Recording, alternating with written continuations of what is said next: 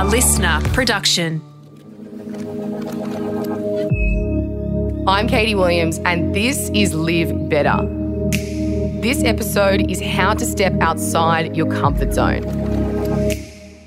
Our comfort zone is the place where we feel comfortable and safe and like we're in control. But if we're constantly living life in our comfort zone, we are not changing. So it's really important to push ourselves outside of our comfort zone so we're challenging ourselves and we grow from it. This can be scary, but in my experience, it's always worth it. I know whenever I feel nervous about pushing myself out of my comfort zone, I'm always so glad I've done it because I've learned something new and I've become a stronger version of myself than I was before. For a lot of us, stepping outside our comfort zone means facing a fear. This could be in your work, your relationships, or your training. But it can also mean taking more risks in your day-to-day life. If you're nervous about stepping outside your comfort zone, here are 3 tips to get you started. Tip 1 is start small. If you try and take a huge leap outside your comfort zone, you'll probably get really overwhelmed and discouraged. So try and take it one step at a time. If you're trying to overcome a big fear, try and find small ways where you can do more of that thing. For example, if you have a fear of speaking in front of crowds, practice doing it in a smaller environment like a work staff meeting or when you're hanging out with a new group of people. Once you start to feel more comfortable, you can gradually take on bigger and bigger challenges. Tip 2, get comfortable with failure. A lot of us will be scared to get out of our comfort zone because we're afraid of failing.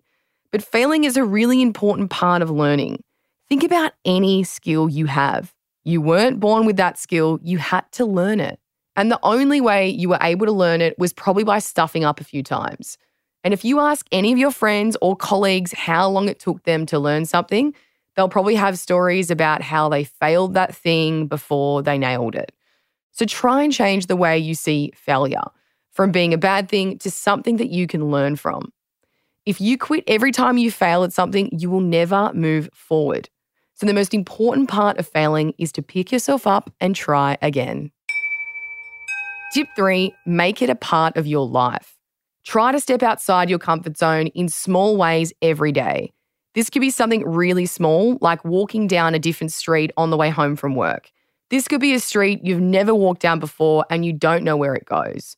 But just by walking down the new street, you're trying something different and challenging yourself to figure it out in the moment. Try and look for other opportunities in your day where you can try something new or try something differently. If you get comfortable with the small things, you'll be brave enough to do the big things. So, to summarize, make small changes, get comfortable with failure, and make it a part of your life. You can hear more of my mindset tips in my podcast, Better For It, and follow me on Instagram at Katie Williams.